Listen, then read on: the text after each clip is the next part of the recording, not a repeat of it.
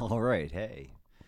Thank you so much for tuning into this 13th episode of the Six of Swords.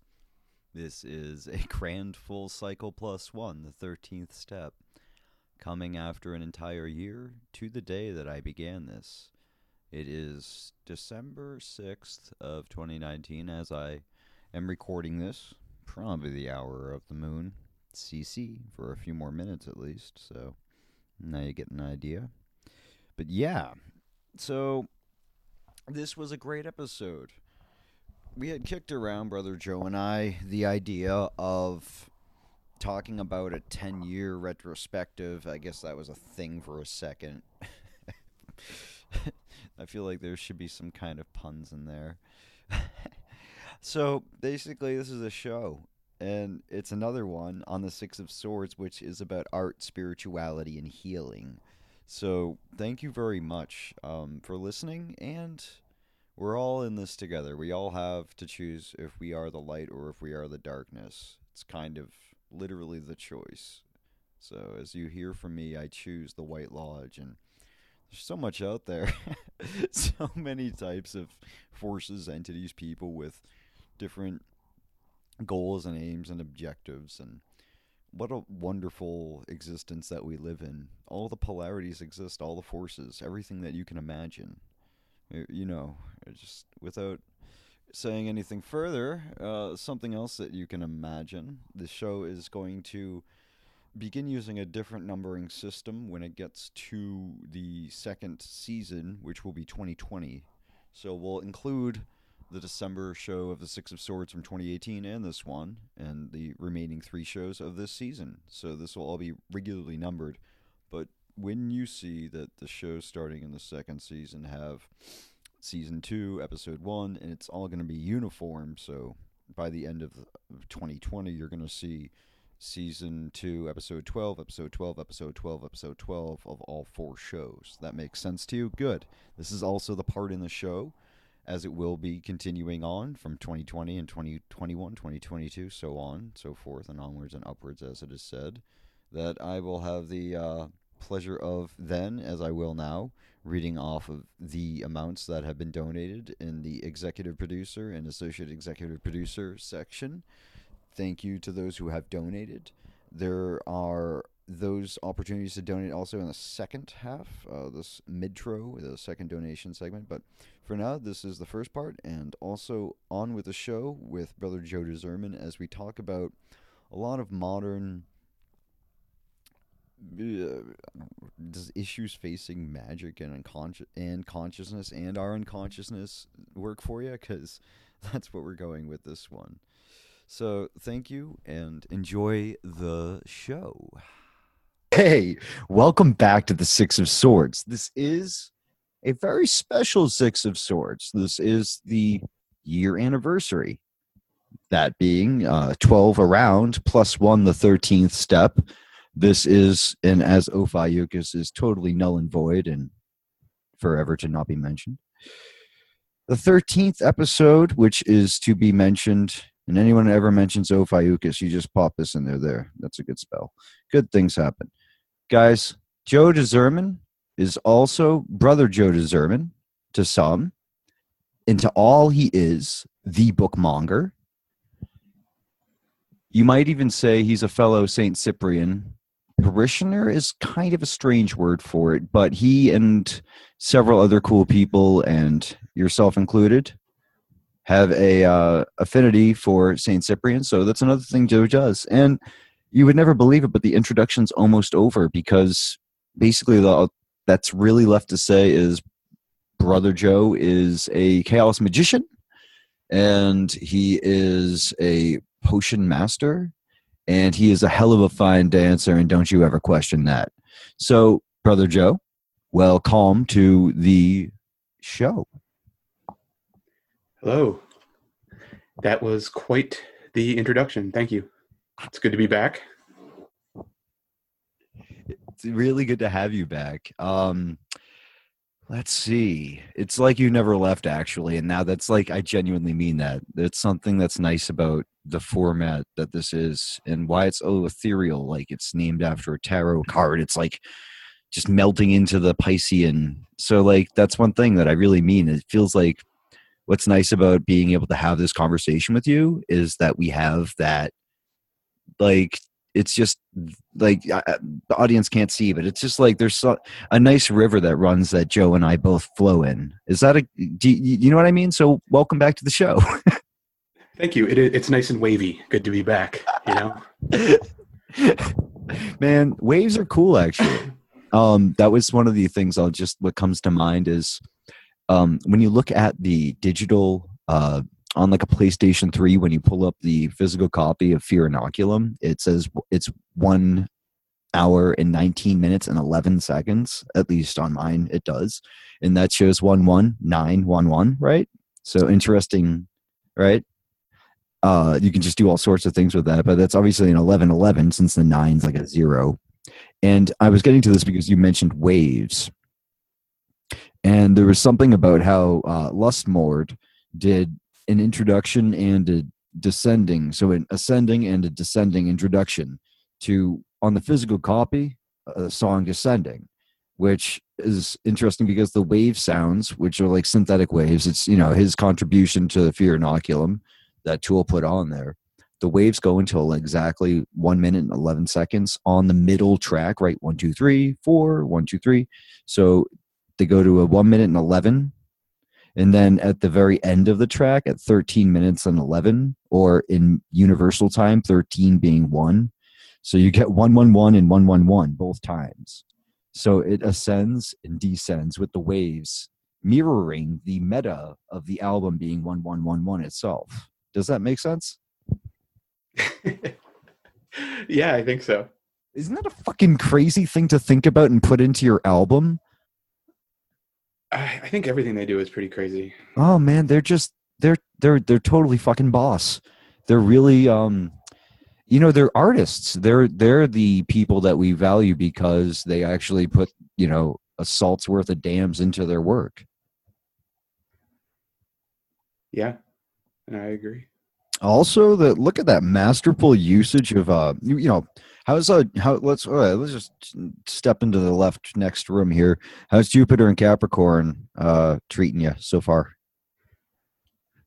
It's funny. I don't normally. I have to say that this is probably the first event like this that I've actually noticed. Yeah, I got kind of like a coherent difference. Yeah, it's like, real. Of course, you're just like Mercury retrograde, whatever. That one's. I feel like you can blame anything on that. So obviously, there's all those jokes. But anyway, longest Mercury retrograde shadow ever.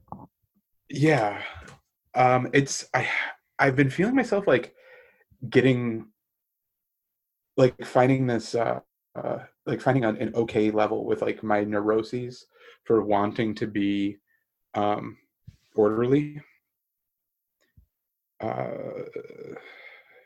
I've recently come to terms with the fact that like due to anxiety and depression, I can't like I couldn't contextualize like this desire I had for order. Mm-hmm.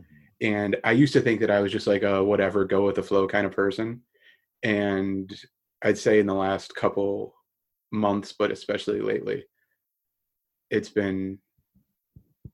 I've been relieving, or like it's like my natural neurotic state is being alleviated by actually kind of like leaning into the things that I thought that I didn't like. You know, it's like leaning into your shadow self and finding out that it wasn't actually a shadow. Like the thing that was wrong was like you were completely misguided. And by you, I mean myself. So yeah, it's been intense, I guess, to put it concisely. Wow. Oh man. Yeah, I mean, one thing, since it's Saturn and not Mercury so much, because there is a difference between the trickster and the force of Saturn through Capricorn. And at this time, I think a lot of people are being instantly, because Saturn does that. Saturn's going to just go, all right, it's Saturn time. It's hammer time, but it's more like it's lathe or guillotine time. It is now. Jupiter's like, yeah, and then like Sagittarius is totally want for that because it's also that mutable fire. So it's just like a big dance floor, and then it steps outside of the frigid night air and hello Capricorn. You know, we even got the snow around here in Boston to prove it. It was just like whoop. Everything feels heavier. You can feel the thickness. I appreciate it. I have no qualms with that. In fact, I even think that there's a necessary lesson that is going to be needed for all the rest of the seasons. Of course, there always is, but this time Jupiter's making darn sure that it's going to be expanded. So even in the depths of hell, I found in myself an invincible summer. You know, this is where we learn what makes us tough. And this is okay. That's good. We kind of need that. If that's what's going on, then I feel good about it because this has been very invigorating for me. So cool, I guess. Well, it's going to happen at some times, and it's probably going to be different for everyone depending on your natal chart, we should point out. But sorry, go on. Oh, yeah. No, I mean, I was just commenting on how it is so different and it is so weird because everybody does experience things completely differently. You know, in certain like environments, some people thrive, you know, and in others, like if I'm given all the time in the world, I can't make anything happen. I think that's probably common, but only if I'm like living pretty rigidly am I able to accomplish things. Anything really. Well, not trying to be cryptic. I just mean like even just making sure you take a shower that day. Like if I'm not scheduled, well, that's a fifth house thing, right? That's your house, your daily activities, or is that your sixth house? Excuse me, got to think about that. I think it's your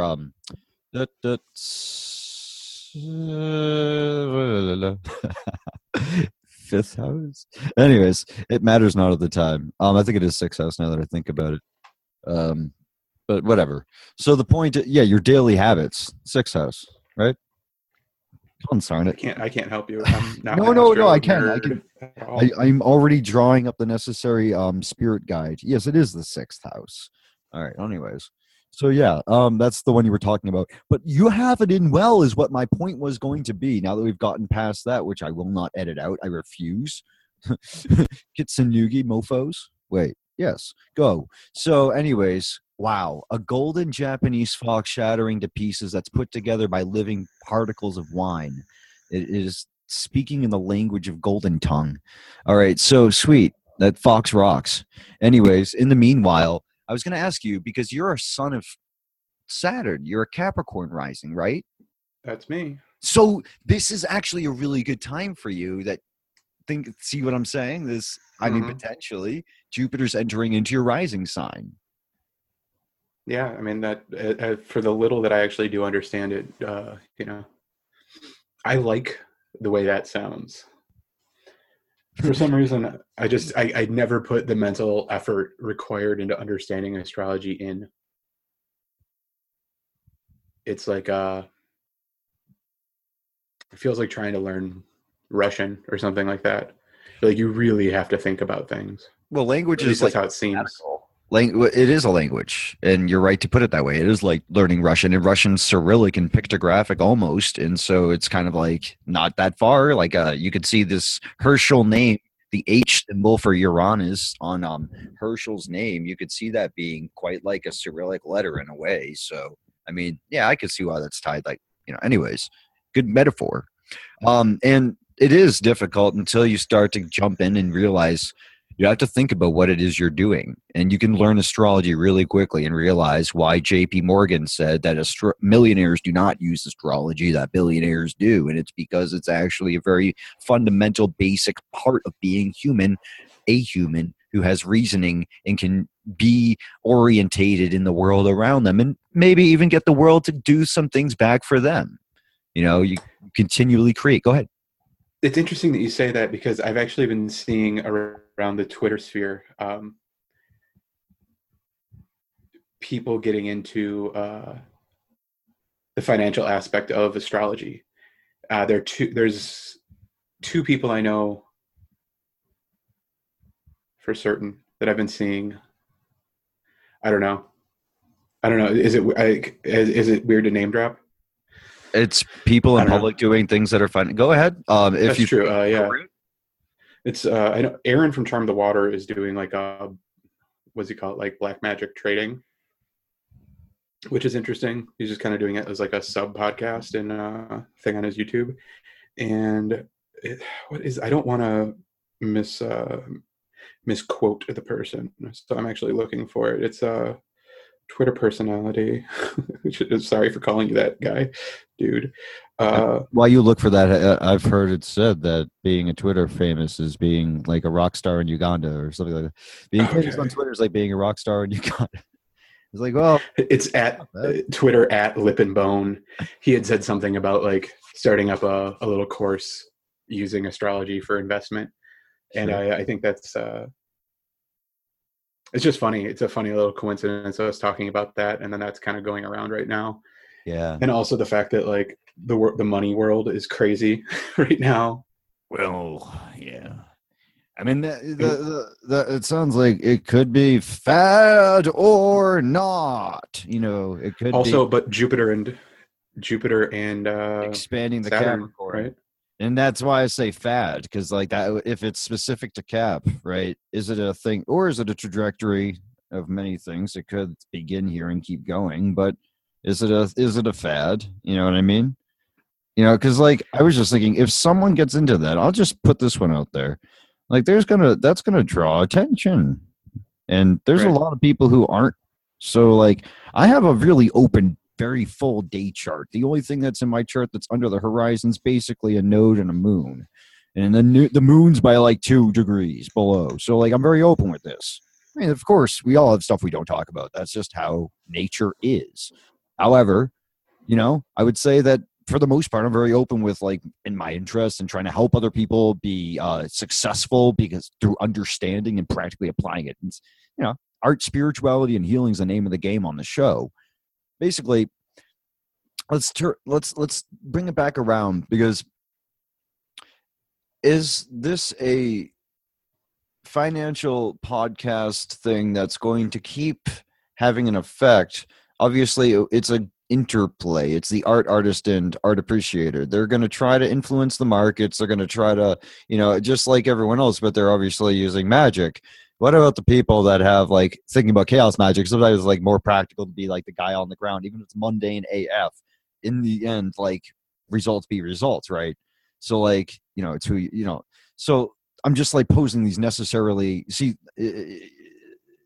this is necessary to understand the overall thrust and efficacy of it. I'm glad it's coming up in conversation. I'm glad that it's becoming more popular. And I hope the success and best luck for anyone involved in anything. I think it's super cool. Like, period. It's super fucking cool.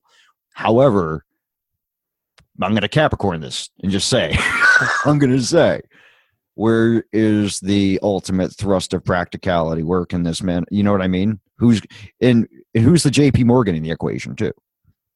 Yeah, I don't know. I'm pretty happy anytime I see people using magic for practical things. Yeah, absolutely. I think addressing it, this at the very least, I think it's an interesting experiment, especially with money. Yeah, for sure. If you're claiming that astrology works, and you're claiming that you can use it to make money, if you don't make money, you ain't doing astrology.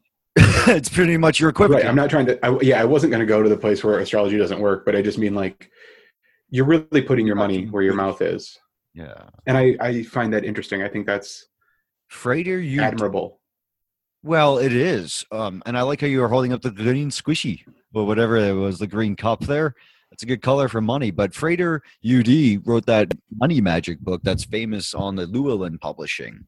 And he talks about equivocating Mercury no longer with the pentacle, but rather with the sword. Are you familiar? No. Thus in lies the rub of the continuing, because like I'm not even going to go into like how we have such an interesting thing with your rising being Saturn and my rising being Jupiter, and we're concerned with Jupiter and Saturn's relationship at this current moment. And anyways, we can skip all past that. Freighter UD turns the elemental focus of money from the traditional pentacle, which we're all familiar with, especially through tarot cards like the Pamela Coleman Smith and such. And he does a switcheroo like like Mercury does with the different forces of nature going from Gemini's air to Virgo, right? Virgo is ruled by Mercury as well. So he does this interesting thing where he does, okay, what if we switch Mercury, because Mercury can do that, and it's evidenced as in the zodiac. What if Mercury is the ruler of money instead? And now we have also, just fast forward that case in point, Bitcoin. So, I mean, what do you think about that kind of stuff? Not Bitcoin necessarily, but, you know, the idea of switching it to air and the ability to do that, you know? I think that's interesting. I mean, it makes sense in a way, especially considering it. I mean, it's just the imagery involved with like the slashing and cutting that a sword can do, and the way that, I mean, I guess money has always been pretty brutal, but I don't know. I find that to be like taking it from the earth and making it intellectual and thought, and almost it has correlations to removing a currency from the gold standard. Literally, you know, you're moving it from one element to another. It doesn't exist in the physical form. It exists as an idea. Well, of course, money and property are not the same thing, although they can overlap in functionality terms, but never really, because it's the same thing. It's almost like the emperor has no clothes. It's saying, hey, actually, those coins, that gold you say has value, what's really valuable is your perception. And yes, I can measure it, and yes, you can argue that there's some kind of weird blood ounce to gold measurement, because some people might do that, and that makes the game a little more interesting, but I don't. And I simply say that it's the perceived mental connection that makes the coin worth anything. And that's always been like what, you know, money, Pink Floyd, the Monkees background, money is the root of all evil. Now, at the same time, that's a mind fuck to get you to not value money the right way either. We're not saying disregard money. We're not saying this is bad or good. Simply appreciating this as an ethereal concept, which is precisely what swords be doing anyways. All I know is that we have to get as much gold as we can, so our reptilian overlords' planets, like ozone layer or gold layer, isn't depleted. And we just really need to focus on that. You really fuck, you know, pardon my language. I'll have to try to, I said, good. I almost, yes, good. You really, but now they know, dude. Now they're going to, you know, we're going to get penalized for giving away now you really just screwed it up. You're going to be like, that's now they're. I gave away the true Masonic secret. Not only that, but I'm an oath breaker. Extraterrestrials are coming to get you. Everyone is. Oh, you can vault. No, I'll tell you what though. Now that the cat's out of the bag, I think I see a UFO in my backyard. I think it's coming to. It's what happens. You know, you start talking UFO. It's pretty classic, actually. Yeah, I don't think that one. I don't know if that works. Because I've talked about UFOs before. What? I've never seen one. What? No, we're obviously on a UFO right now. It's like one of those meta things. I can't see the forest for the trees. I can't see a tree because I am on top of it. Speaking of UFOs, didn't expect to say that, but that happened. I just started watching Hellier season 2. I see. Did you? Yeah, I think I'm like 3 or 4. I think I fell asleep in the 4th episode. So, you know, probably should start that over. Tiredness does happen. Yeah, watching it in bed will do that too. Oh yeah, you get sleepy. Was it good though? I like it so Oh. far. I think it's fun. Just as a spoiler thing, I Yeah, have like a not spoiler. seen it. It's been busy, but I intend Yeah, to. it's it. I didn't really follow anything leading up to it or get into like any of the online. I didn't read anything about it, so I went into it pretty blindly, and I'm happy with the direction they're going. So, or they went because it's already happened. Well, I think that, they're definitely riding a good current. They have a good thing going, and I'm sure it's going to keep going for a while. It's pretty cool. Yeah, I like it. It's funny that no matter how far away from it you get, it still feels like a Ghost Hunter TV show. Is that And kind of, yeah. I mean, I think it just comes with the territory, you know? Well, that's what they Like, started as, so it's not kind of like a surprise. How far can the ghost apple, fall from the ghost tree, you know? yeah, and I mean, I don't know how else you would sell that, like as a True. show. Like if it's not if you're not presenting it, I mean, I guess you could do it documented. I mean, I don't know. It's got I think it's one of those things a lot of people say, it's like it's got that polish to it and it feels a certain way. So you're like, well, I don't know. As a phenomenon, as like a cultural, as a piece of culture, I think it's really interesting and fun. And some will say that any of the things that you can actually put out there in the public domain will never actually be anything of the consequence that would be worthy of drawing to the masses' attention. Wow. Should I edit that out? No, I'm just going to say that. Yeah, I mean, I I almost see it as a sign that like forgive me for using this term, but like a culture, I feel like it's such like a loaded kind of like buzzword, but I think if it means that more people are interested in this sort of thing, I think it's good. You know, Oh, it's you're. it's no TTSA, which is nice. Ooh, well, I'll bleep that one out. Now I have to put the explicit on the episode. We just did it. Yeah, We were doing so I well, too. I forgot you started getting your check from them. You're shilling for TTSA now. No, it's because Tom DeLong and I are in a band together that, it's whatever, bro.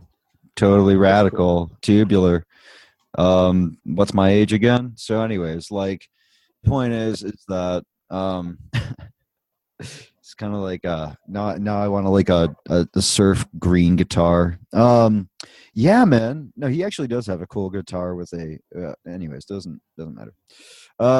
You totally like almost got me distracted with that. Not gonna let it happen. No. I'm gonna swig from this cold brew first to compose myself like a politician on stage, taking a drink to calm down. Just everyone sit down, Squeeze it like Trump does, though. just squeeze it, dude. This is a fucking glass pub. Oh, Squeeze it real hard. I said the F word. That's three for you, actually. Is it really? Yeah, you had two right in the very like the first 8 words. Two of them are f bombs. Oh, we tried. We try around here. All right, we're always gonna get better, but 13 gets the nice check marks. It's nice. Got a tattooed tit, say number 13. At least I can say that now. Cheers and a swig.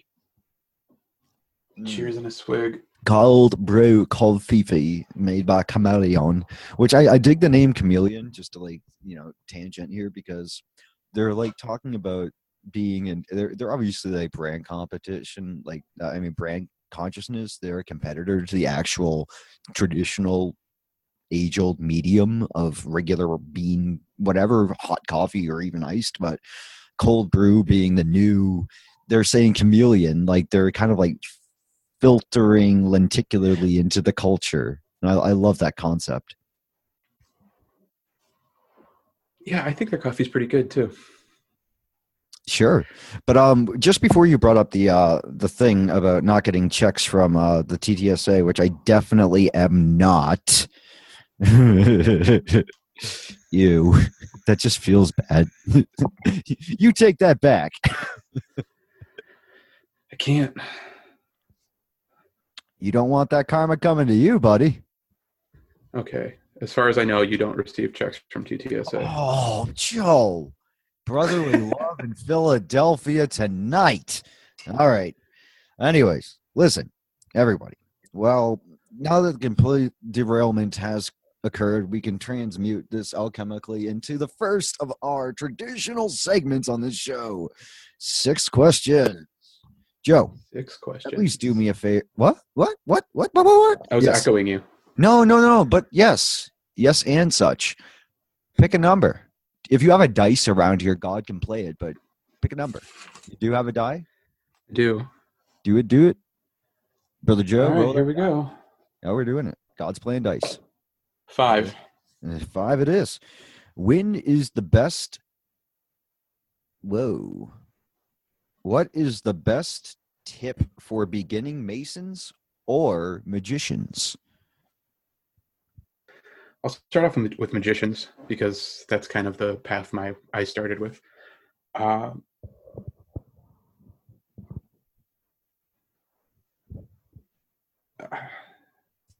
think like the cop out answer would be to just start doing magic, because you can get caught in those, caught in books for years,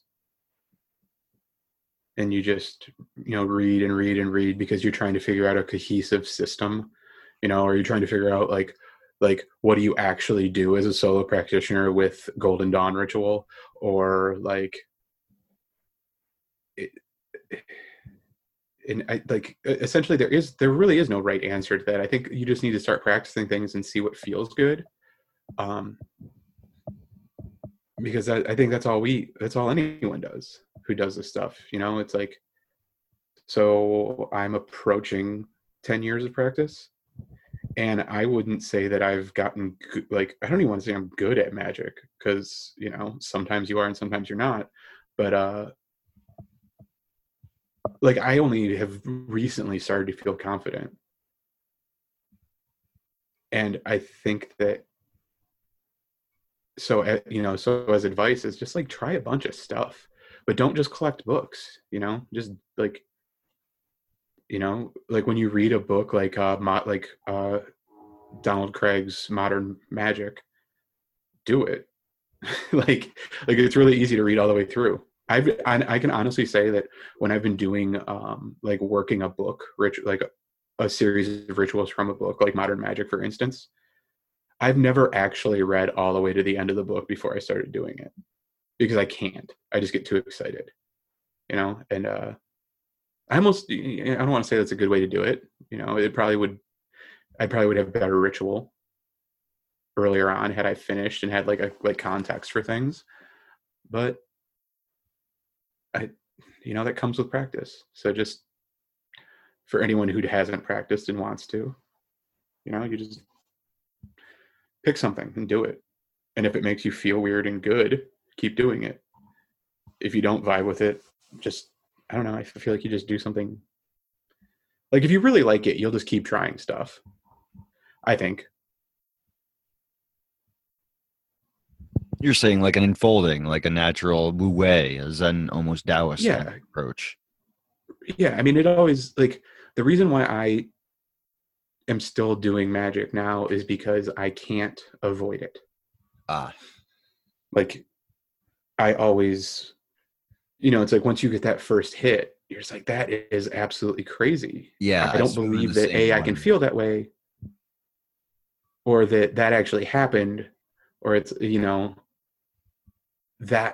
that like novelty never wears off for me, and I think that's why I keep coming back to it. It's always a surprise. I think that's kind of like, it's always a surprise when they actually show up. Yeah, definitely. I almost feel like if you expected it to work, like it's like that talking around things type of that thought. I forget, like Gordon White calls it something. Talking about like you can't directly talk about something because it affects it, so you have to kind of like talk around it. And I kind of feel like that's like you have to have a similar approach to magic, which I'm sure I've taken from somewhere else. I'm not claiming that to be an original thought, but it's like you do it. But if you got cocky and you were like, yeah, of course it's going to work all the time, I feel like that almost jinxes it too. So I don't know. It's like I feel confident talking to the gods, but I don't trust their word. I don't trust that they'll do what they say they're going to do. Apply that to any spirit, entity, demon, whatever. Healthy distrust. Sounds like a song almost. I'll tell you what, that's a good answer. I'm liking the chaos magician approach, and I'm glad that Gordon White is mentioned. He is a very useful opener of doors for so many people. He's a psychopomp for so many people in our society today that are of our ilk. I agree. Without calling him a leader, it's heinous. He really has helped so many, I'm swearing, but I'm not, people. And yeah, for what it's worth, I'm not going to say more than just that's it. You go. he's very good at making things accessible. You know what? I mean, we all have strengths, we all have weaknesses, but like one of his strengths for sure is making other people who are not necessarily ready to like get hit by like the shitstorm that you talked about. Like he's like, here, chill the fuck out, sit down. Here's some ideas. Okay, now he can get hit. Now he very cordially and easily and at your own merit welcomes you into the ability to look at magic from at least this perspective. He opens the door to the garden and bath. It's up to you to make the telescope and look through it.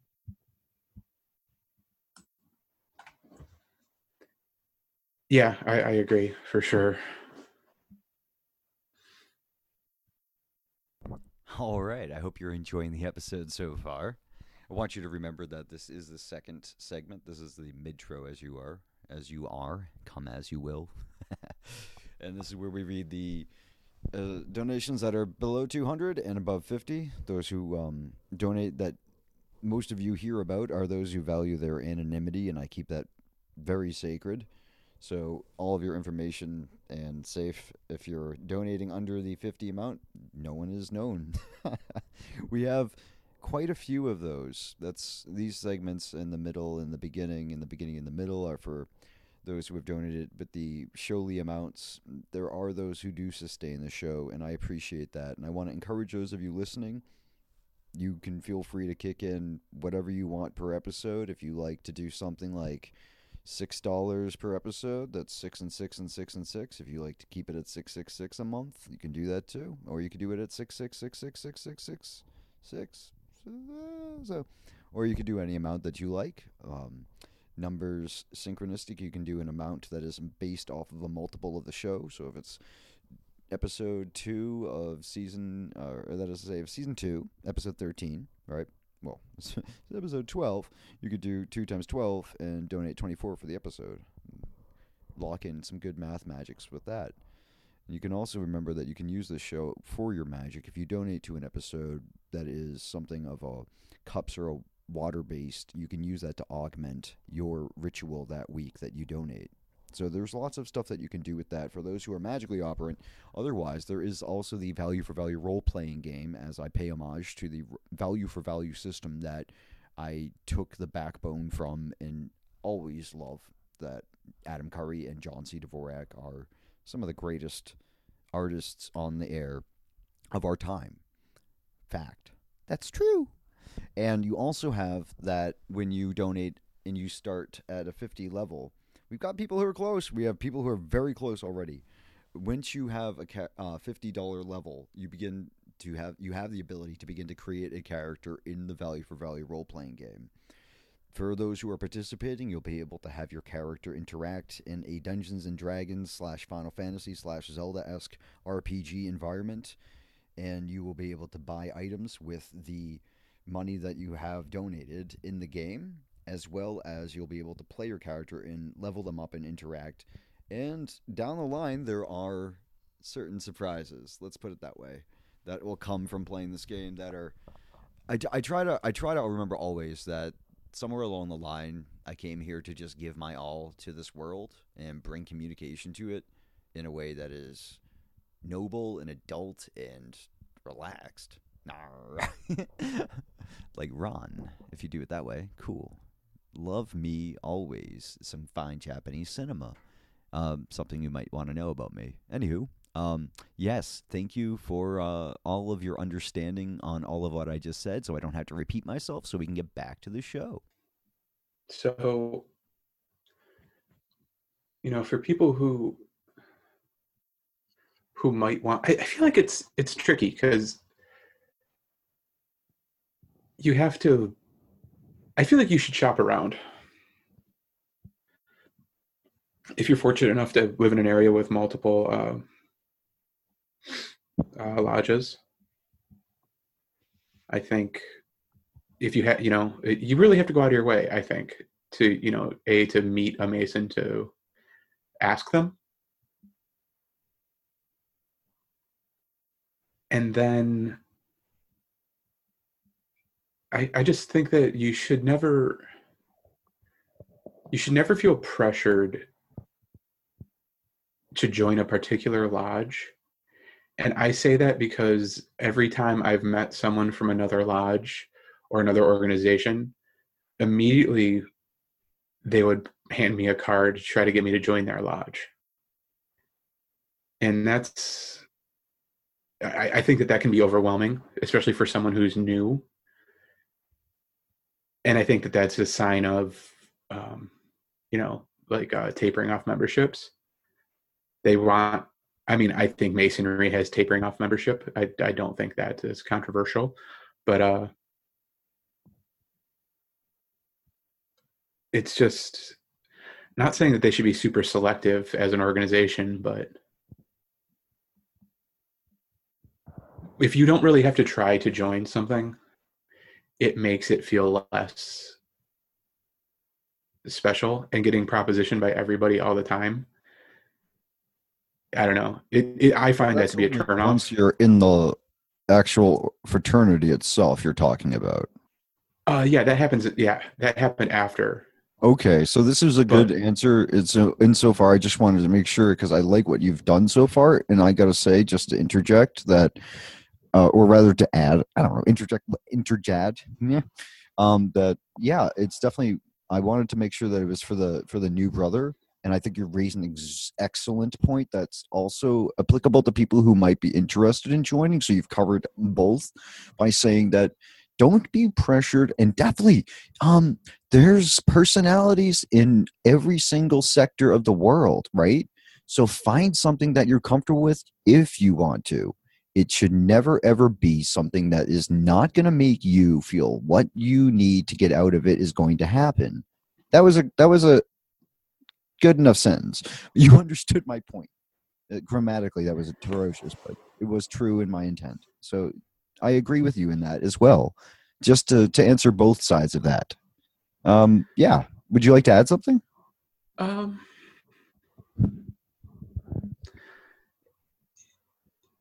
I don't. I also think that before you go through any form of initiation, you also have to realize that, or you should try to keep in mind, how do I want to say this? Try not to bring any baggage in terms of like try not to bring any expectations as someone's going through the initiations, because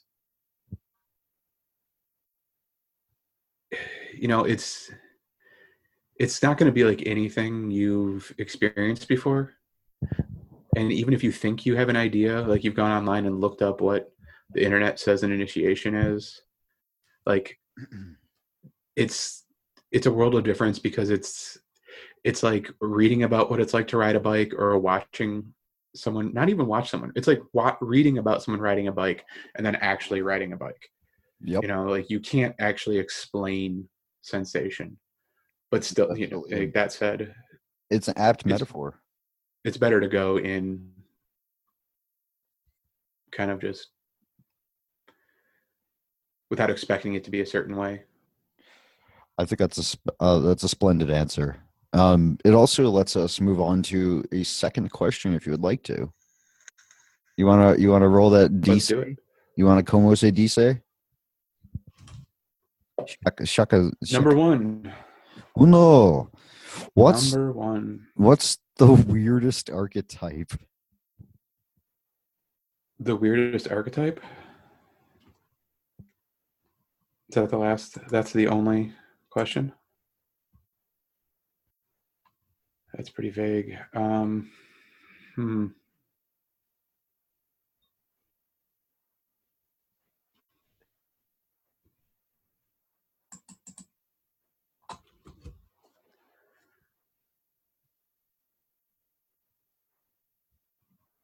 I really, it's a hard question.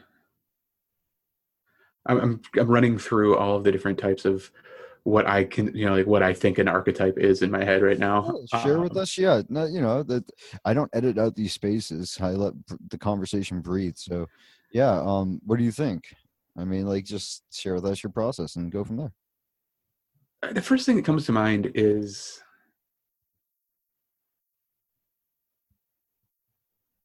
the idea of the hero. Just because it's like the idea of like a champion, like you're always fighting something. And when I say weird, I don't necessarily mean that I don't believe that it's true or that I have an issue with it. I just,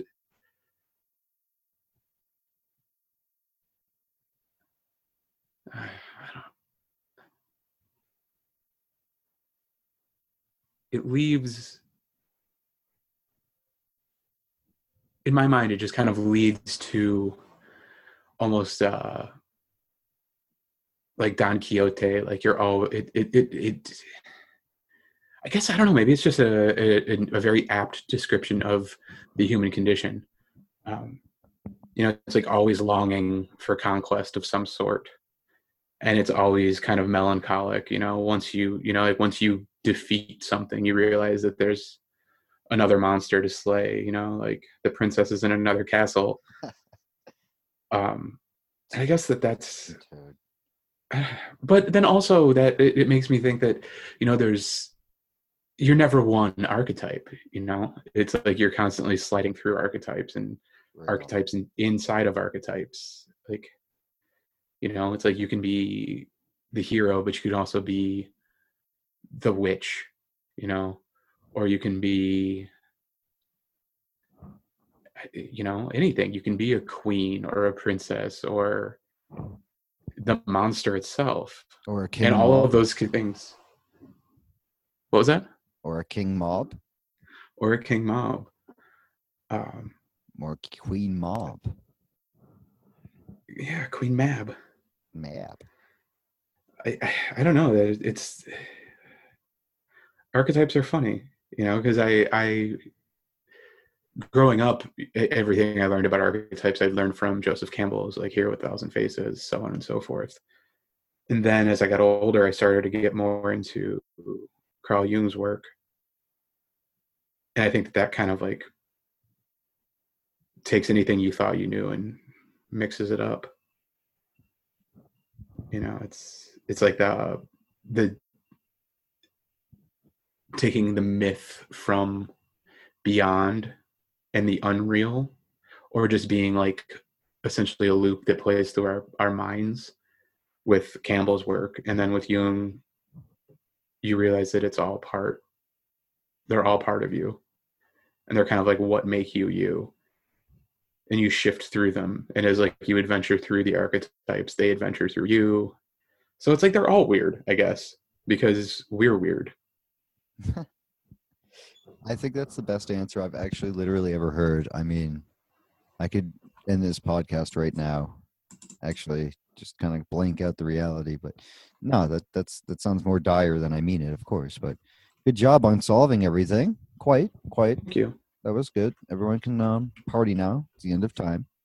Party like it's well, anyways. So, actually, now that we say it like that, people say that 2020 is some stuff. Is this just another 2012 kind of like numerological mind f or is there something actually current wise going on? Is there a ley line alignment? Is there a solar flare? Is there a meteor? Do some say the end is near? Are we going to see Armageddon soon? Is this the calm before the tempest comes? What's going on, brother Joe? Hit us with the I rock. don't like to think that it is. I do think it's in the zeitgeist right now. I've been recently seeing that I think it was Forbes. They're talking about another great recession hitting at some point in the next like 10 years. And I think that's I think that's interesting. It kind of lines up with some of the more dire predictions that Mr. Gordon White has talked about. That puts us at like 2029, not quite 2032, but like that's not to say that I buy it completely, because they've talked about the Great Crash forever because it sells books. Yeah. But, Well, credit where credit's due. I believe that a lot of that work comes from the Solaria report with Catherine Austin Fitts, and the same for Martin Armstrong and Nassim Taleb as well. So, right. yeah, all of those sources are very valid. Um, before we dilute the good Mr. White too much, he is very useful for a Oh lot of yeah. things, just to give credit where credit is due. Yeah, Also, exactly. Yes. Thank why you. not to Tennessee? Tennessee needs some love, and Catherine Austin Fitts brings it. Jesus, man, that woman is just a quick moment about her. Like she has had some interesting spiritual struggles. And I think that's one of my biggest draws to her. Besides, okay, there's a few things. I like that she's a strong person. I like that she has business acumen. That is always something I appreciate. The fact that she was able to survive amongst that level of society in the capacity that she did without losing herself, and then in the end becoming someone who survived using positive spirits and continues to, I applaud, and I'm just ask God to make it so that she thrives. And I think that's why I wanted to go down that another discursion and now back into the next room. So weirdest archetype is maybe the hero, and I found that interesting because we have so many people who, oh man, how much time do we have to even condense these thoughts that we try to get across so that people can live these useful lives? People have good intentions, but they're like, oh, you know, you get someone who might be a little over conspiratorial, or maybe just take something from like a weird moralistic stance when it doesn't necessarily need to. Do you know what I'm saying? You know what I mean? Now, could you clarify a little bit? I'm sorry. Okay, well, sure. So, I mean, like, if you start to talk about, like, say, Batman and the Joker, those two words I have just brought, like, and there's worth, we're trying to talk around things, and that's the term isn't circumnavigation, of course, but circumlocution or circulinguistic or something. Circulinguist, yeah, whatever. Linguiquin. There we go. Linguic. Okay. The point is that you're talking about like the hero archetype being possibly one of the weirdest ones, and I think in this time and age, like whatever in any given human moment, like in the morphogenetic field of dreams, you know. Um, whoa, that was cool. Um, Meta moment. Back to Earth. Here I am. So, anyways, yeah. Whenever you look at like someone who questions the idea of the hero, and you see it how it's like so often being slaughtered and made into the anti-hero, and how powerful I'm not saying, see, this is what I'm saying, you can't look at it like it's a conspiracy that people are trying to make people anti-heroes or make them heroes. Lauren Coleman does a great job like cataloging the strange like echoings of the green language that manifest in Malkuth, so to say, so to speak, sort of verb. But I would say that it's important to realize that it's not necessarily so much a conspiracy of silence of humans as it is a conspiracy of the silence of the ability to speak of it, just so that we're talking about not being able to talk about certain things, or also not just to give them any power. Of course, that's a different slight shade of that, but at the same time, it's also that certain things just can't be talked about. You know what I mean? Yeah. Yeah, I mean, certain things can't really actually be put into words, Germans like tried what it. you're talking about. Beautiful, beautiful language. I wonder how many languages there are out there that I just don't know of all the different ways of explaining things. And like maybe they have like a cough sound that actually means I love you. But like, I guess anything that would be like that grating wouldn't be associated with the emotion of love. But, linguistic, kind of like I don't know, maybe. paleo. Russian and Arabic are pretty crazy languages, and they Huh? sound pretty gruff. German, Russian, Arabic, they all have Yeah, it's true. fairly True. abrasive. I'm part German, so I appreciate that. The Yeah. Yeah, man. You got any German in you? Yeah, my maternal grandfather was German, Uh, and my maternal grandmother was Pennsylvania Dutch. So oh, that's like weird English German. Sorry for anyone who actually knows what that means. yeah. It's But like yeah, not familiar. Just kind of like I'm learning about some stuff here. It's like Tony. they were like. You Oh, I'm sorry. learning? Go ahead. What's that? Nothing. No, what is it? They're kind of like the Pennsylvania Dutch. Are you saying you aren't familiar? Teach us about this. Teach us, teacher. To the best of my ability, I will try. Always. It's they kind of had the origin of they're kind of the origin of like those hex signs, like the hearts or the pineapples or like the two birds kissing. They're like Yeah, those are circular freaking signs. You'd see them great. on barns. They're also associated with like powwow, like that weird kind of like turn of the century like mysticism kind of. They're like Amish mystics kind of, which is really Hmm. bad. And I'm sorry for anyone who's better versed in this than I am for hearing me say that. Oh, But very cool. it's they're yeah they've got some they got like some cunning person aspects to them, and I wonder it's really how pretty their fun. I wonder how their NLP is different from our NLP. They were way more Christian than we are. I So just guess it includes a lot more of like ye fair child, ye gentlemen. It's probably about as racist against them as I want to get. Is that even racist? It's like the same way of saying that's actually an excellent example of something. That's not racist, right? Because it's not a race. It's a sect of belief. So this brings us to like what for some might be dangerous, murky waters, but for me as a humble chaos magician, these are just and also quarter Jewish. These are fun waters to play in. But it's just like you can't be anti-Semite. First of all, blah blah blah. What Semite really is, yada yada. That whole thing, yada yada. But I mean, like, it's not racist if it's like a religion. Now, if you're talking about a group of people with skin colors, that's racist, right? I'm just trying to make this clear. I'm just religious versus racist. It's like railroad. Those people are railroading the argument by being ridiculously, you know, redacting of truth. Dupe. What do you say? I mean, I think it's a lot of it's a trap, language traps. I Yep. mean, it's like that everyone. I feel like everyone knows that when someone says like you can't be racist against Muslims, like Yeah. that's true. You can't, because Muslims are from all over the world. Right. Right. You can be Chinese Muslim. You Yep. could be, Icelandic whatever. Muslim. Yeah, but then also it also plays into that thing that what they mean. What the person should say is that they're discriminating against someone because of their.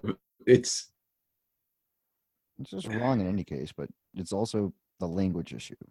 right, but it also doesn't mean that their critique of the person who is being discriminative is wrong. It's just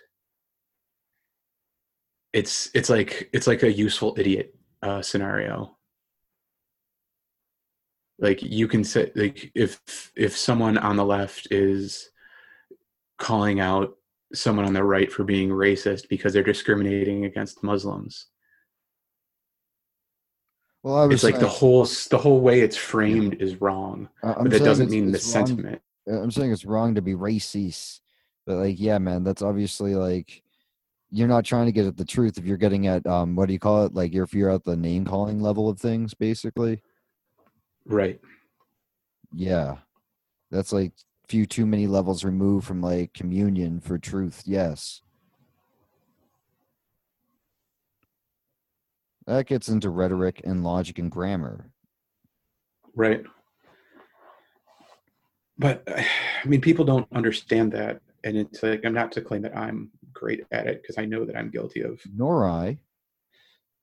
all of breaking all of those rules all the time. me, Um, me fail English. That's impossible. Oh, wait, see, I correct. Impossible. Un- how weird is that? It's I did it wrong, but I did it right. What is that? What? I think we just had a Wow. koan there. Anyways, yes. If a Blood Simple is watched by no one, was it a film? Should watch Blood Simple after this. I actually haven't seen that yet. I think that was a Truth Wants Out. I need to watch that. Been meaning to go on a Coen Brothers kick recently, anyways. That's a good discussion. You want to roll a dice, or do you want me to decide a question? Very accommodating here. Oh, that was already 5. Okay, number 3. Let's go I halfway thought it point. would be a 3. I should have said it out loud. What is You your should have. favorite zodiac sign / deckhand if desired? Hmm. I'm pretty partial to my zodiac, my sun sign, Scorpio. Yes. I've always enjoyed the mystique that Mm-hmm. surrounded it. Yes. I think it's fun to have like the crazy goth like sex icon. Um, Yeah. I like that. That's obviously a cool thing to be associated with, especially as a an out of the closet deviant. I think that's a Heretic at large. yeah, it's a good one. I don't know. I've always enjoyed that and tried to identify with it, and that was before I even knew anything about like like rising signs and even moon signs. Sure. But Well, that's saying something you had an intuition for it, which is natural for a Scorpio. yeah, I'm like a water, earth. Right? What's Capricorn? I'm horrible at this. You're trying to say that you're an earth and then you're a water because Capricorn is rising. Earth Yeah. is Capricorn. Yep. Cardinal. Yes, it's a strong beginning Earth energy. I consider it like a an avalanche or a moving mountain or just a mountain itself, and then you got fixed Earth, which is Taurus. It's kind of like a nice cement or some low lying like desert flat hard lands and or a nice pastoral because of the ox and the fixed. But then the muddiness or the Virgo is just nice, wet, thick, lush, fertile earth. I don't know. It's just off the bat, But that's the different types of earth in a nuts. Yeah. Yeah. So I'm Sun, Scorpio, Moon, and Pisces. Now you're Scorpio. You're late October, correcto? Yeah. And Yeah. that makes you first deccan sun. Yeah. I wouldn't say that I have a favorite decan because I am not at that point of uh, grokking all of that. I've still never actually finished uh, the Rune Soup Decan Walk. I think I've gotten like 3/4 of the way through and then fell off. You know how that goes. Yeah, no, I gotta thank DB for really priming me on that. He really made the difference and made it available to me. And just for people who are RSPM, they'll know who that is. Not necessarily for like 88% of this audience or something. I don't know. We got it's a nexus here because a lot of people come from different interests. We got business people, even. We got people who are artists naturally. We got people who are just like regular electricians and just chill people. So whatever. It's like made for art, spirituality, and healing. And if that's applicable to a human that is you, then you're a human that is listening to this because you like it. And oh man, like we also don't use ads here. But like, I was like, that would have been a perfect place. Like, here's the advertisement. But instead, we're going to ask another question. And this time, I'm rolling the dice. And that Roll means the dice. I'm just going to stare at the one that I'm looking at right here. And that is, who is the best occult actress?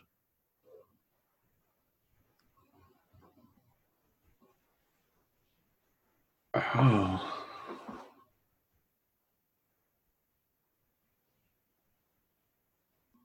I'm gonna have to go with my girl Audrey Horne, Mm. but I'm losing my Laura Flynn Boyle? yes, Laura Flynn Boyle. Thank you. I could not get Laura Dern out of my head. I was like, I know that's not correct, but Still relevant. Laura Dern being yeah, obviously a Lynch favorite, and in Jurassic Park is Ellie Sattler. So yeah, right on, dude. Right on. yeah, she's like she's like a temptress to bring you into the underworld. Ooh. But I don't, but she walks that fine line of like, does she know what she's doing, or is she just like playing out like her character? I always thought she was really fun. Something you must have seen the film version, Fire Walk with Me from '92. Mm-hmm. That was actually interestingly synchronized with the whole Disney Lion King thing. Laura Flynn Boyle refused to replay Audrey for Fire Walk with Me. Therefore, they had to find a new actress, and they found actress Moira Kelly. Moira Kelly would then go on to voice Nala in the Lion King, Disney's Lion King with Moira Kelly there. I believe she was the adult version of Nala, or whatever, grown-up version. Fun fact. I thought that was cool. Fun fact. Well, it's more than that. Obviously, it's like a huge sink storm when you enter into it that way. It would feel incomplete whenever Gordon is mentioned. I feel like Christopher Loring Knowles deserves a shout out, because in our neck of the woods, the two both provide invaluable work. Chris's work on The Secret Sun, just like Lauren Coleman on the Copycat Effect blog, would be some of the more important, especially if you're just getting into this, especially if you're kind of like checking out Six of Swords and going, what's this about? These are people that are worth checking out. Chaos Protocols, of course, gets a mention. Also, you will want to get in, what is it? He Will Live Up in the Sky. That's Chris's new book, but you can also start for checking him out on the Secret Sun blog. Anyways, enough of that for now, but that is necessary at times just to get people caught up. And of course, I would be bereft again if I did not mention. Who am I going to say? Come on. Miguel Connor. Yeah. Whoa, a little close to the mic there, buddy. Hot mic. Hot mic. They caught what I said behind the scenes. They heard me cheering for Miguel. Yes. Whoa. That's my Leo moon, bro. Dude, the Tool concert that I saw in New York, bro. That began at my Leo moon at 28 degrees. The moon was at 28 degrees. I see that, right? How, you know what I mean?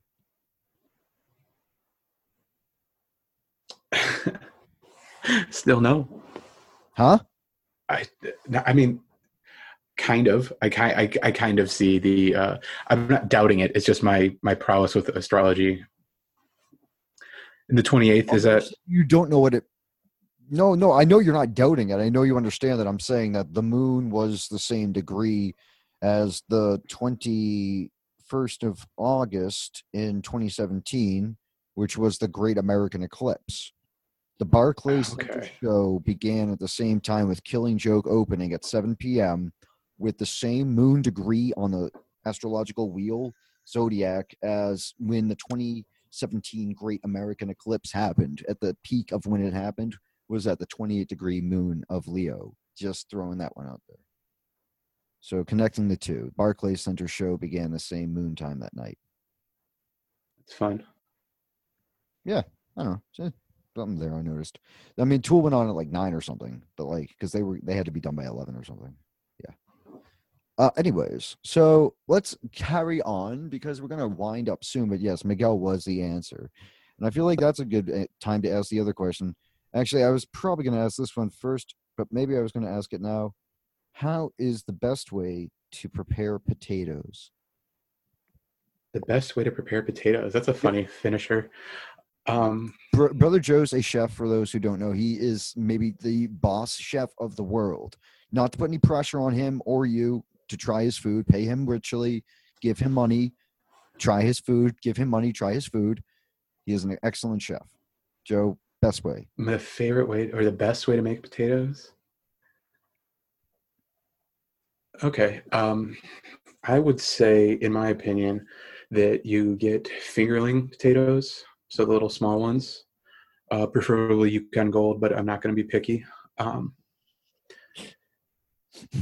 and then I would probably parboil them, so they're like a little like right around like about al dente. So it's like it's got a little bit of they're not soft to mash, but they're not quite done yet. Would Pull you them out of the say? Would you water. compare the texture like squeezing like for a good ripe vegetable, kind of like a I soft would say solution? if it would be the right texture for a chunk of potato and potato salad, Okay, good one. you know. Good one. But these aren't cut up; these are whole. Yep, yep. And then after you take them out of after you parboil them, Yukon Gold. you saute them in a frying pan or a cast iron skillet with some butter, and you're trying to brown them, and then you basically crush them, so they're smashed, but they're still in their skins and whole, and you want to get a good brown crisp, kind of like on both sides of it. And I think that's the best way to prepare potatoes because they're kind of like hash browns, they're kind of like mashed potatoes, they're kind of like a baked potato Mm. or a potato jacket for those of you across the ocean.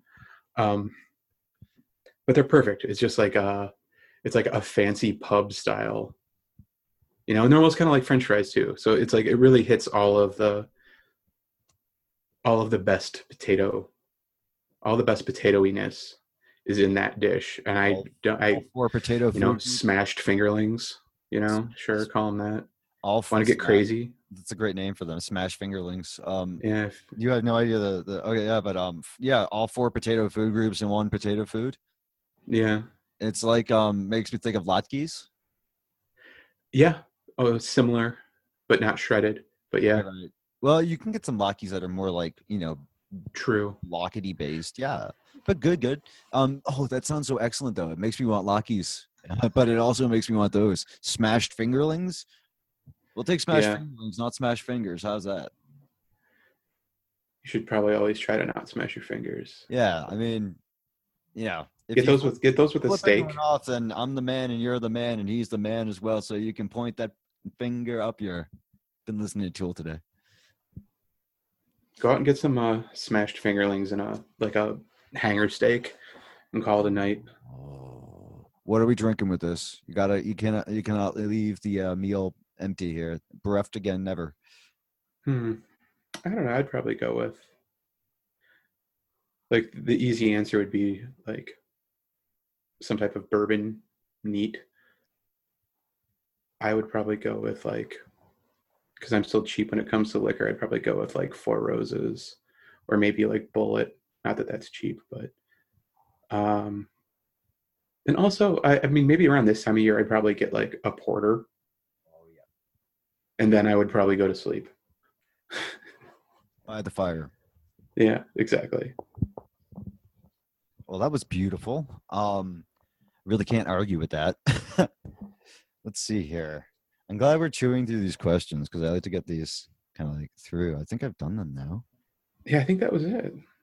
Yeah, besides the second one, which would be what is one form of magic you would like to see more practiced? Ah, that's a good one. Okay. That kind of circles back to what I was saying earlier about practical magic Hmm. uh, and actually using it. Um, I'm going to go with a real, like, off the wall answer here and say that I would like to see people trying way more weird stuff. Um, I think we're kind of all at a point where we realize that there is something to this. Mm. And, you know, like there's a lot more to it than getting more money or having a better job, or like, which obviously is easier to say if you have some money or if you have a job that you don't hate. But if you go through all those old books, there's some crazy stuff in there, and I'm not going to recommend anyone takes poison, because don't do that. But there's all sorts of crazy stuff, like being able to make yourself invisible. Like, does anyone actually try those rituals? I think that would be fun. Like, do that stuff. Like, I don't know, try to conjure monsters. Like, I don't know, just like look at the weird ones. Like, go back through the grimoires, go back through like the like Agrippa's books, go in through the Picatrix and like pick out weird stuff. Let's I don't know, like there's so much more fun, crazy things, like like those yogis who can fly, like, and by fly I mean levitate or whatever. Like, there's so much weird. Like, I know I'm gonna sound like a crackpot, and that's okay, but like I know that that's not easy, and B, like, you're probably already doubting whether or not magic actually works. But it's like, what would happen if you spent like 3 months working on like one of, like, I mean, even I think Regardi has in like his I think it's his this is Israel Regardi, his Middle Pillar book. I think he talks about doing like, what was it? It's like something rose, like the Kabbalistic rose. It's not the Kabbalistic cross, but it's one of his rituals in there. He talks about doing it, and it's essentially just basic. Like, if you can do the Middle Pillar and you can do the Lesser Banishing Ritual of the Pentagram and possibly Hexagram, if you're at that level of like Golden Dawnish magic, or apply that to Thelema if you're into Thelema, same thing. He talks about how this one ritual, when he does it, it has allowed him to get out of like speeding and all, like and people, like, he claims that it basically made him invisible to things. And it's like, that he didn't write that long ago. That's not like you're looking at like Agrippa's books. Like, this is a guy who was writing this probably in like the 70s. So, it's like, why not try that? Do some weird stuff, everybody, if whoever hears this. Wow, that was cherry, man. Let's carry forward, because I love that. I really feel good about that. Some spicy meat about. You ever heard of the public domain review? I have. It's pretty chill. Just leafing through the most recent. They're doing their fundraiser right now, just for point of fact, not to date this. Speaking of dating, there's death approaching Tristan Shandy. Alas, poor York. Oh, page 93. How about them apples? 93, brother. Yes, 93, 93. I mean, frater. Freitorial. You know what's funny? It's not. I don't want to bring that up. There was just, it's funny to see people mix up. Like, if they call themselves freighter and they call someone that they're with mater, I'm like, dude, that's it's not the equivocal, bruh. It's like, freighter and sorer and pater and mater, or if you're gonna say potter and mater and such and such and such and such. But yeah, you know what I mean? It works fraternally, but romantically not so much. I mean, or it could. Well, depends on what you're saying. In the land of the blind. Anyways, why do I feel like the resurgence? Have you seen the new Watchmen yet? Yeah, I think I'm on like episode 4. Weird. I got like halfway. I got like 7 minutes into the first one. Yeah, I think it gets better after the first episode. Yeah. Okay. But I've kind of been alternating between His Dark Materials. Oh yeah. And Watchmen. I got to tell you what. And yeah. Oh, you go. Sorry. No, you go. Oh no, it's just sometimes I don't know. Sometimes I just take His Dark Materials over Watchmen, because I've actually been listening to that on Audible lately, so it's kind of fun to watch along. I got to tell you what, I'm glad you mentioned that Philip Pullman stuff because I love that trilogy. That was such an important series of books to me, man. And I'm glad you are digging the Audible and watching the show because that's got to be a new thing there. Listening and then watching the same fiction series, which is based off of a alternate magical reality. I like that. That's neat. You got to see where that takes you. And I think that now that you're saying that, and I'm just like, throwing this out there so that artists can bring some great stuff into the world. We got to see a lot more mixed mediums like that, the audiobook that's intertwined. So, like, point of fact, Watchmen in a way is doing that by releasing these. Got another vinyl album. It came with a bent corner. Just putting that out there. Does that count as legal proof? Should. Anyways, yeah, the second of three. I just want a proper album. That's all. No bends. Yeah, I got the second of three of the Watchmen vinyl albums that they're releasing with the series. One of the do you know what I'm talking about? I don't know. Yeah, their first one at least was I'm not sure about the second one. I haven't opened them. First one I think had His Name Is Alive attached to it, which is just such a synchronicity. For people who want to listen to him, definitely Livonia is the starting point. It's from Michigan. He's from Michigan, dude. Livonia is the name of his album. You know him, right? Yeah, I also know Livonia. Right on. See, that's what I'm saying. This is the time to bring that up. There you go. Oh, yeah. It's all these things happening. And dude, it's just so exciting. If my main thing is right now, I'll say for myself, I want to, and I'll pose this right back to you after I say this. The main thing I want to do right now is to take complete care of knowing myself inside and out and taking care of myself, like in all the necessary ways, so that I can, as 3 times harder work than anyone who can get told what to do, to not only do my podcast and keep my writing going, but to get this entire musical career launched ahead of me now. That's where I'm pointing my spectrum of energy, and it's most important to take care of the health first. So I'm going to ask you this question. What is your main goal going into this, next phase of Capricorn, Jupiter? And you can phrase it that way because, again, we were talking about, is this 2020 just another thing? So however you want to, weave all of that tapestry together for this stream thread conversation, continue as such, my brother.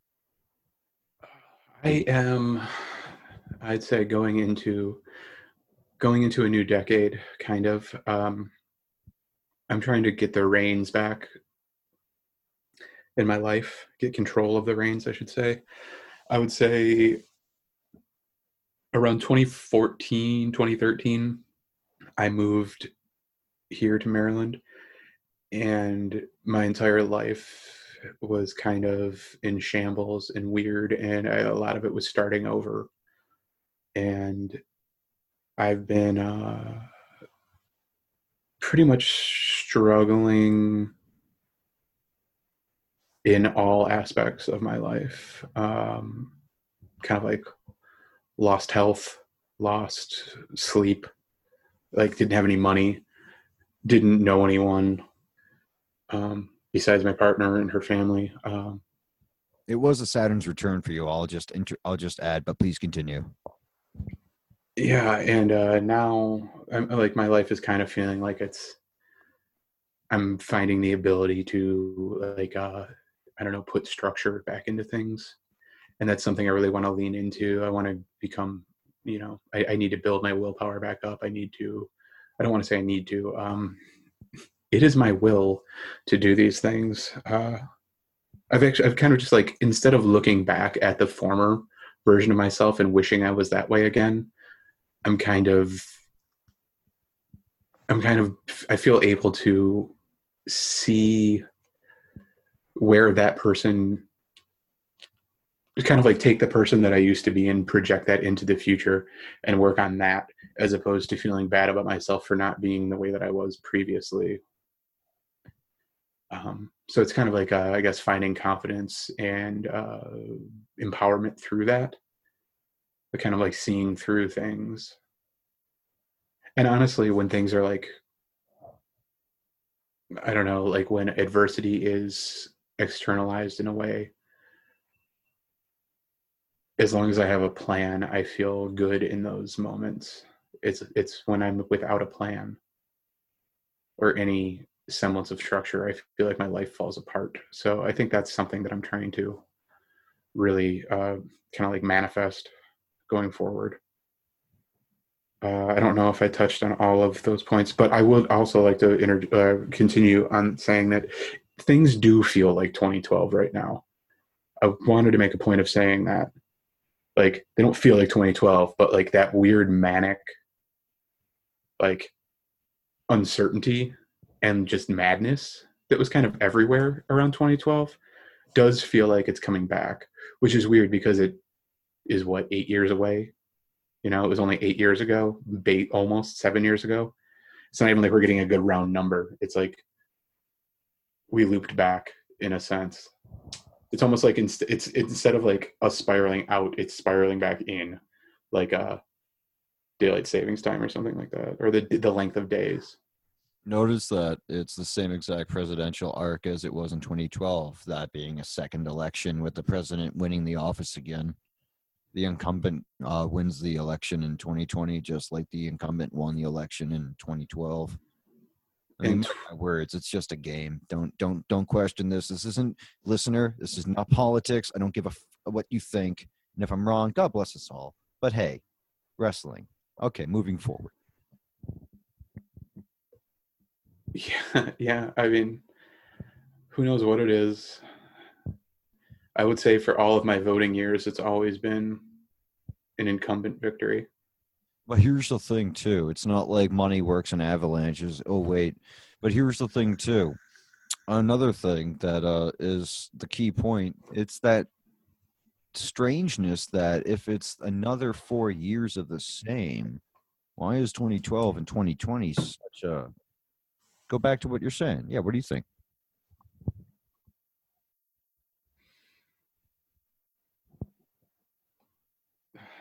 Well,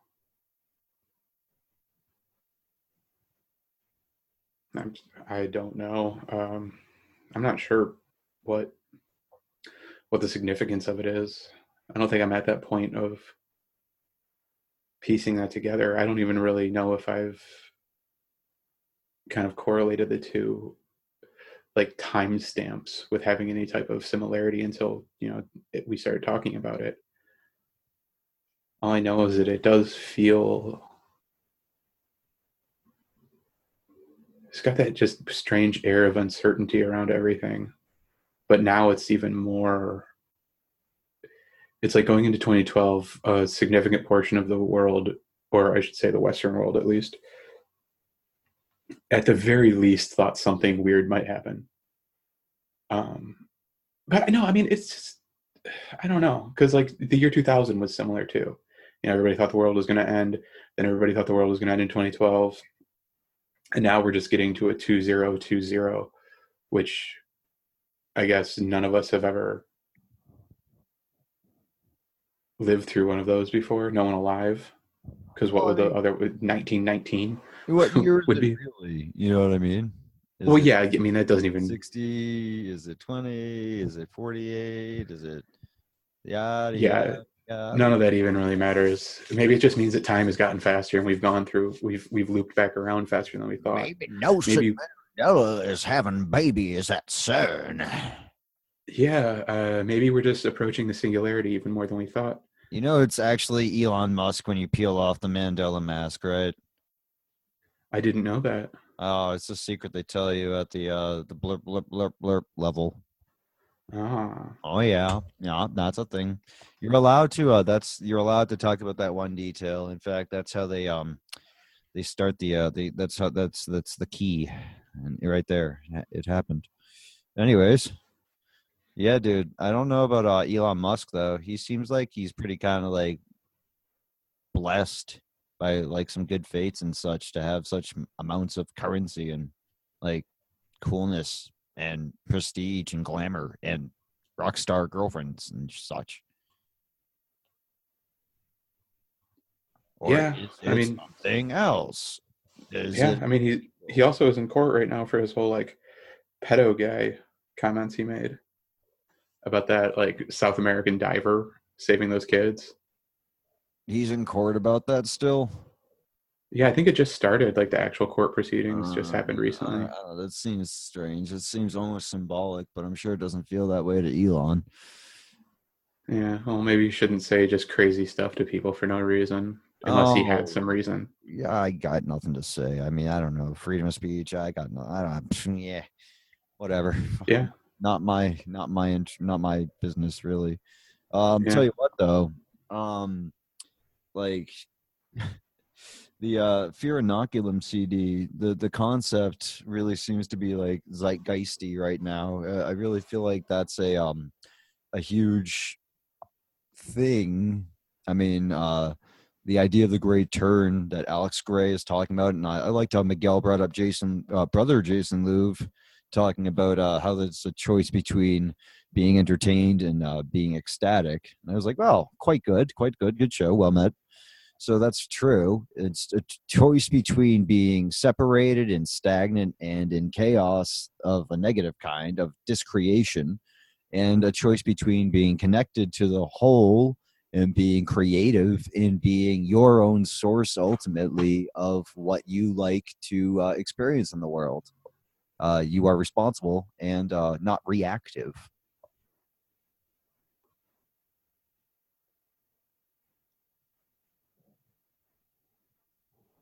Boop boop. Or I suppose you would say bing. It's another good one.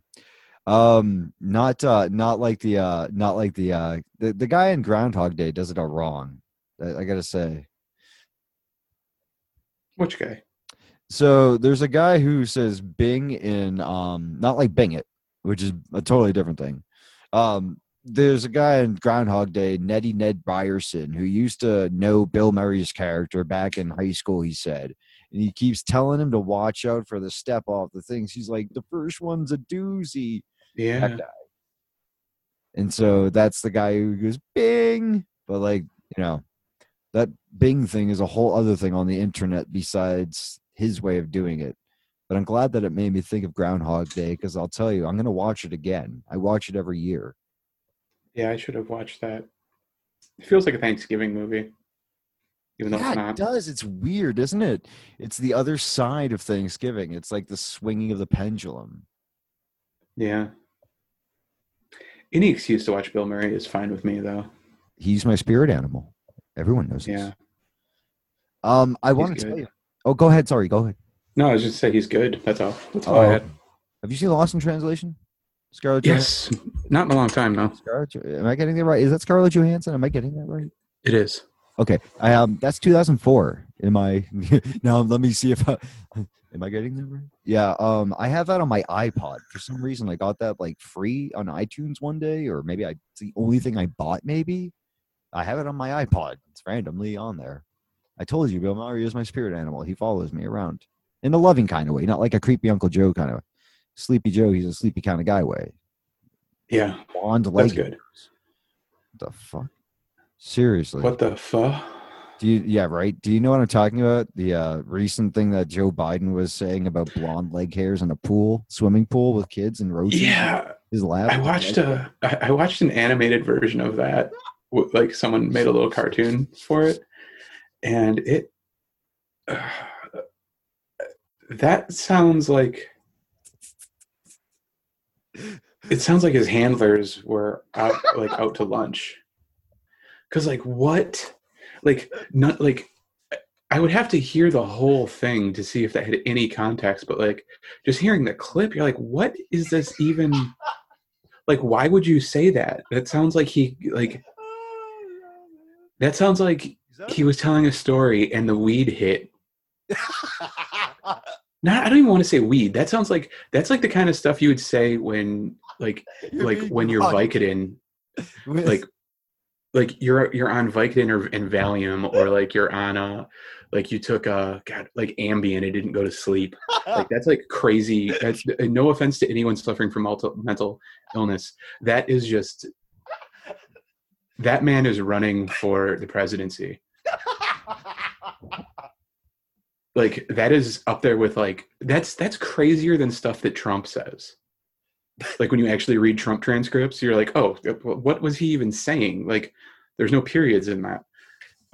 Just to refresh and reset for a second, this is a podcast about art, spirituality, and healing, and politics is not exactly our bag. But in that vein, we can totally make fun of the out of it. So continue on with Trump. I mean, his hair is hilarious. God bless him. But sometimes They're all hilarious. yeah, They're all hilarious, crazy, like we're all hilarious and crazy megalomaniacs.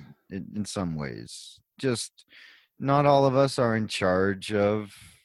Well, is he really? That's another whole question. They're I they're mean, all like, reptile slaves. oh, is that what happened? Yeah. Dude, I know the memo comes on Tuesday. I'm just like totally just, yeah, I got to catch up on the last one. That's okay. I've seen those. I've seen the videos of their other weird eyelids blinking the other way. So I'm, that's all the proof I need. Those aren't vigils. Those are straight to brain holograms.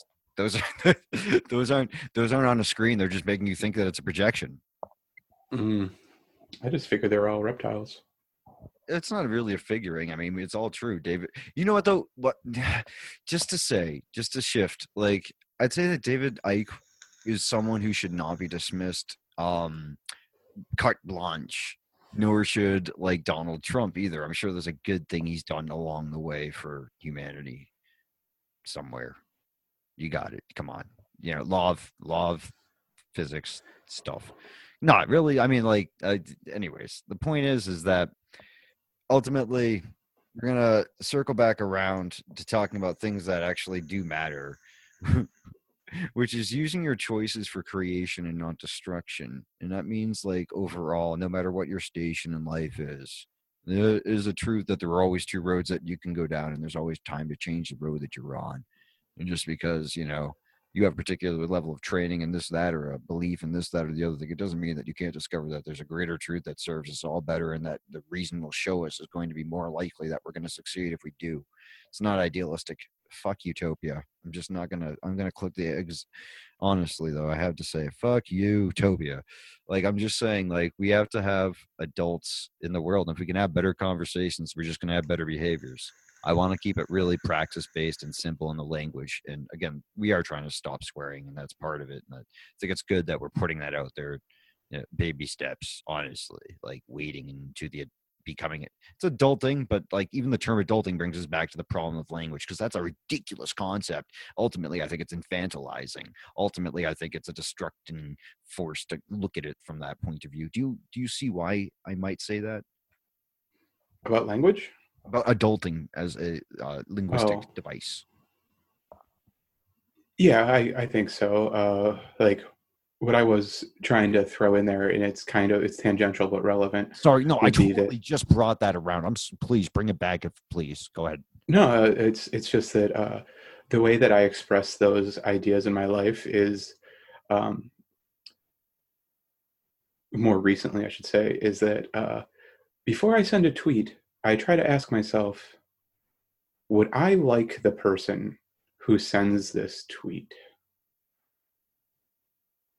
And that's kind of been my like heuristic for my online persona lately. In terms of like adulting, it's like, I like where you took that. Yeah, and also just like Twitter is filled with horrible things. Oh, it's true. Facebook is filled with horrible things. Yeah. I mean, good one, mate. Seriously, because that's fair. Like, why make it worse? Like, your snark points don't count for anything. And believe me, I love snark points just as much as anyone. But like, stop with the outrage. Let's quit mining outrage and selling it. So we replace the next level is just chilling out, smoking or whatever, and having a good ohm instead of outrage mining.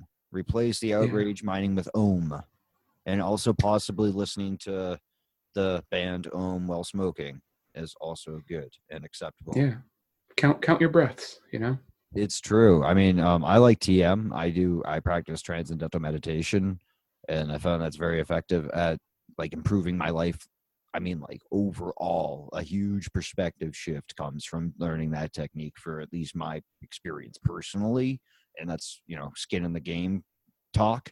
So it's walk talk. Nice. Walk and Hashtag walk talk. talk. And yeah, it's true though. That's true. I really like it. It's not difficult, and it's people, and David Lynch pays for people to like get this like in schools and such. Like that's really very cool. Um, New season of Rick and Morty is out. Have you seen any? No, but I keep meaning to watch it. I've seen all of everything else, Have and you seen thank you for reminding me. Brother Joe? Have you seen Bushland Adventure? No, I have not seen Bushland Adventure. Oh my God! Treat yourself after Invisibles tonight. Okay. It's like 10 minutes. Don't even look into it. Just What's it on? YouTube. Okay. You're gonna die, Marty. You're actually gonna die. All right. So the point is that I'm glad that you brought it to that about adulting and the level of discourse, because I think what we're getting to when I say I don't fuck utopia, I mean I'm saying we can look at this like on a level of a spectrum of vibrations and pneuma even, right? Because it's not what you said, it's how you said it, the sword and the stone, the word and the tone. And pneuma is that force, the breath, the word, the shekinah, the word that connects us all.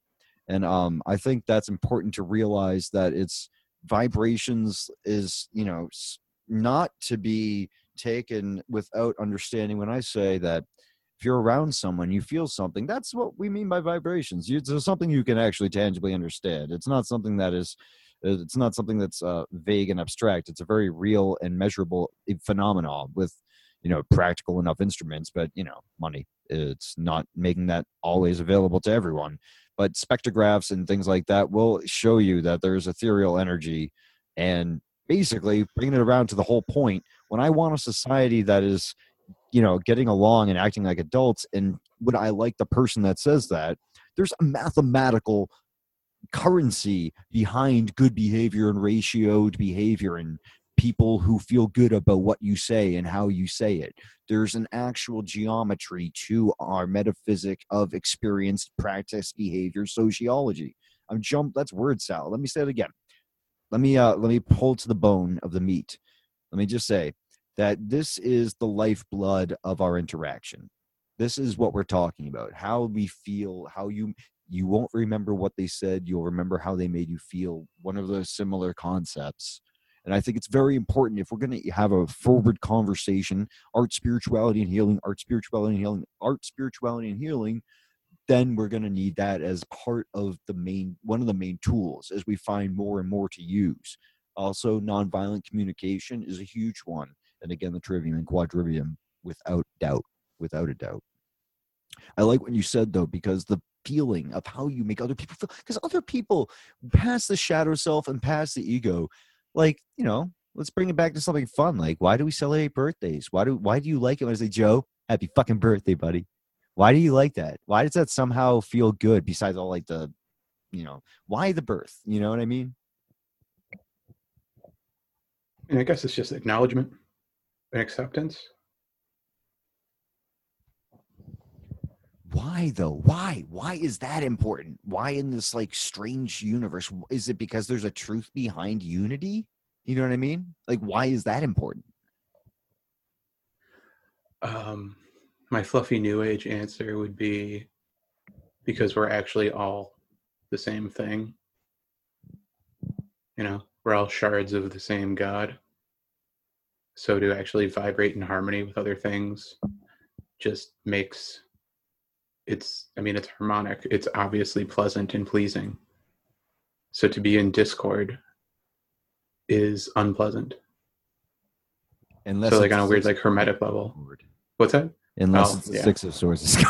But please finish what you were just saying. Please finish. I'm sorry. No, it's all right. I'm not going to try to explain harmonics, but and it's like the whole. I don't even want to get into this, but it's the idea of behind like Hermeticism, or even Taoism, or any of esotericism in general. It's like going with the flow is ideal. That's why it feels good, because it's like the idea of when you're finally on the path working Yeah, towards your true self. Like that's right. it's, You know it. even if it's hard, it still feels better.